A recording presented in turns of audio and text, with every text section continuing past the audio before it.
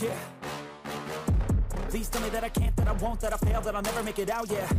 Please tell me all the bad, never good, fill my head full of every single doubt, yeah. Please say any negative thoughts, I pop off when I hear people say I cannot. I get off to the thought of proving everyone wrong, I won't stop to the top, so you better back off and get lost. I'ma stay loud, stay proud, never running out, never heading south, I'll be spreading out.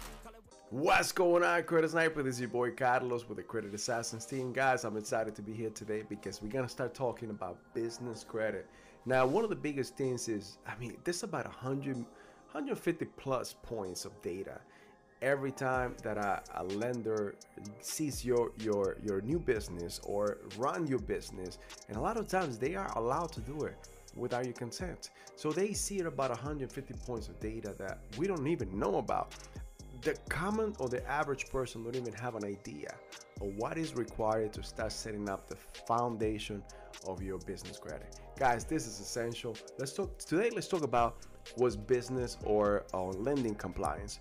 But guys, before I continue, guys, thank you for being here today. Once again, my name is Carlos. This is the Credit Assassins channel, and I love that you guys are here today.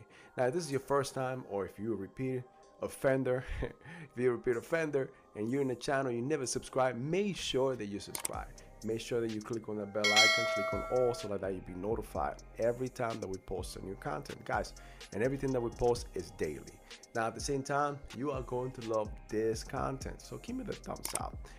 I'm telling you, like, stick to the end, because it's something that we're about to launch that I want to make sure I let you know, give you a sneak peek, so that you guys can actually get ahead of the curve and start getting the lending that you need for your business if you're starting a new business.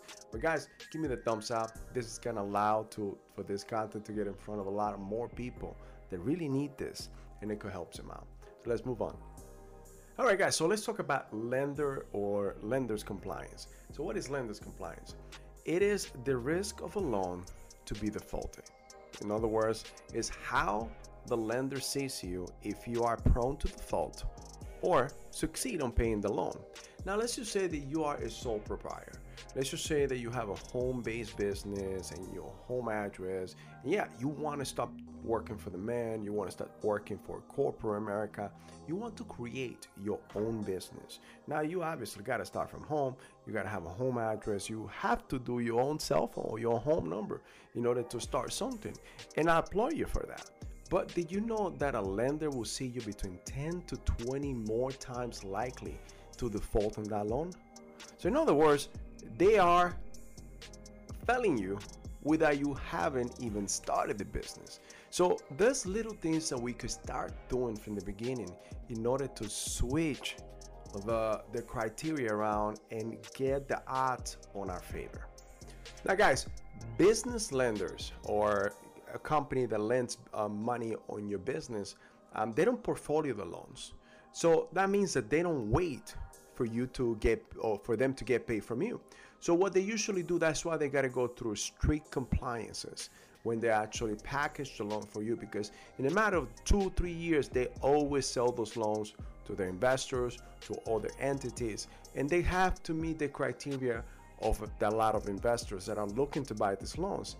A lot of investors do buy this loan in order to make money in the long term, in order to invest their money, in order to invest life insurances and so on, and some other entities too become your lender on the long term.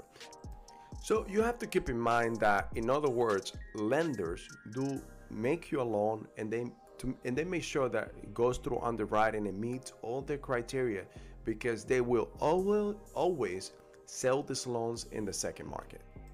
So another compliance issue that we see a lot is a lot of new investors get a lot of advice from different avenues, and sometimes what they do, they file a new entity, let's just say in Delaware, but they are doing business in New York.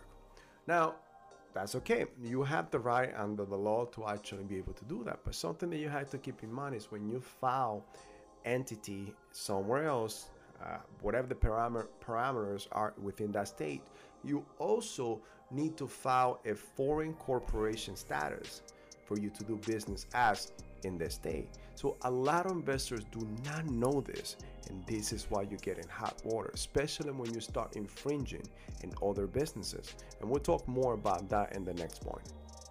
Now, other point too is your LLC or corporation in good standing. Have you filed your necessary required updates to the state? Do you have the necessary certificates required by the state? Remember that every state is different.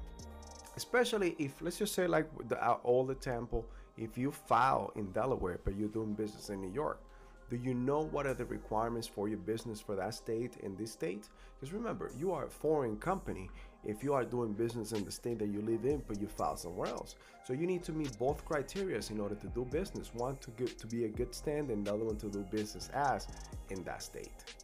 And something too that we see a lot is a lot of business that are doing business as whatever business in this state, but are filed in another state. Sometimes they don't check the infringing and trademark laws. Sometimes that because they filed 1, 2, 3 corporation in Delaware, there may be a 1 through 3 corporation in New York doing business just like that, and all of a sudden you find yourself in a legal battle because you never checked that entity, you never filed that foreign corporation status that is required per the state. So when something like this happens, then you run the risk to that other corporation running a cease and desist, which means that your business will stop. Otherwise, you could find yourself in a lawsuit.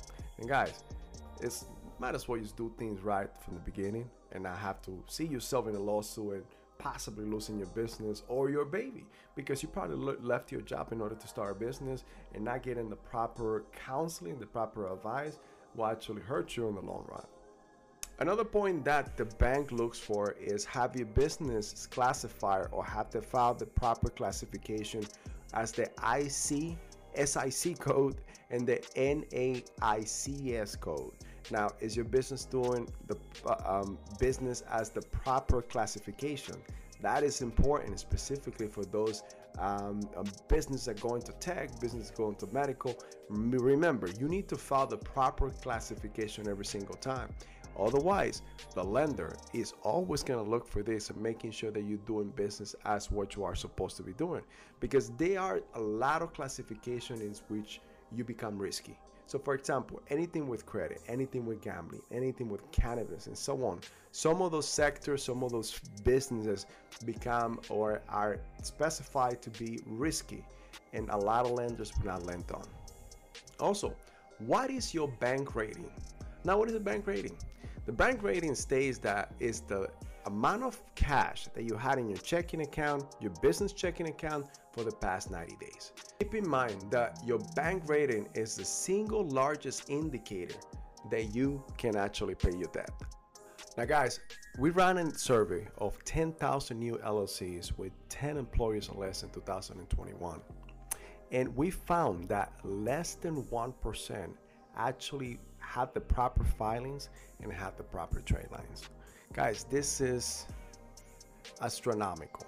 Now, this is why 90% of loans right now, if you apply for a loan and you don't have all the proper SIC codes and all the proper classifications and the proper foundation for your business, this is why 90% of them get declined. Now guys, I'm going to debunk a common myth. Now, I hear this everywhere and I heard it from so many people. It says that if you develop a pay-the score, it will help you get a business loan. But guess what? That is not true. So no bank actually uses Dun & Bradstreet as the guidelines for underwriting. Every bank that actually lends money or a loan on you will always use Experian. So I'm going to give you a breakdown and I put it down. I'm also going to put it in the bottom of this video so that you understand and you are able to see it. Now, DMV is used only by, by businesses extending businesses to other businesses, so B2B, and also government agencies. Now, remember that a DMV score or pay the score, it is required for you to actually do business as in the United States, but it is not basis for you to do or to you be lent on from a bank. Now, Experian, small business Experian is used by credit unions and your credit cards. Now, Equifax is mainly used banks mainly use what is the Equifax, small business Equifax. Now, anytime that you're gonna go see a landlord, you actually need to get your business rating for a landlord, for a ISPs, your network, and also your cell phone and utility bills, alarm systems. They are going to use a fourth one that really no one talks about. I don't know why, but this is called CreditSafe. Yes, that is another bureau for your business. So guys, I need you guys to understand that developing a beta score doesn't mean much unless you actually only doing business from B2B. Now, if you really want to get a loan, you want to become lendable, remember, you also need to develop your Experian and your Equifax, small business Equifax and small business Experian. So these are the things, guys. We want to help you. We want to make sure that you guys understand this. This is the basis on how to start becoming lendable and fundable for your business.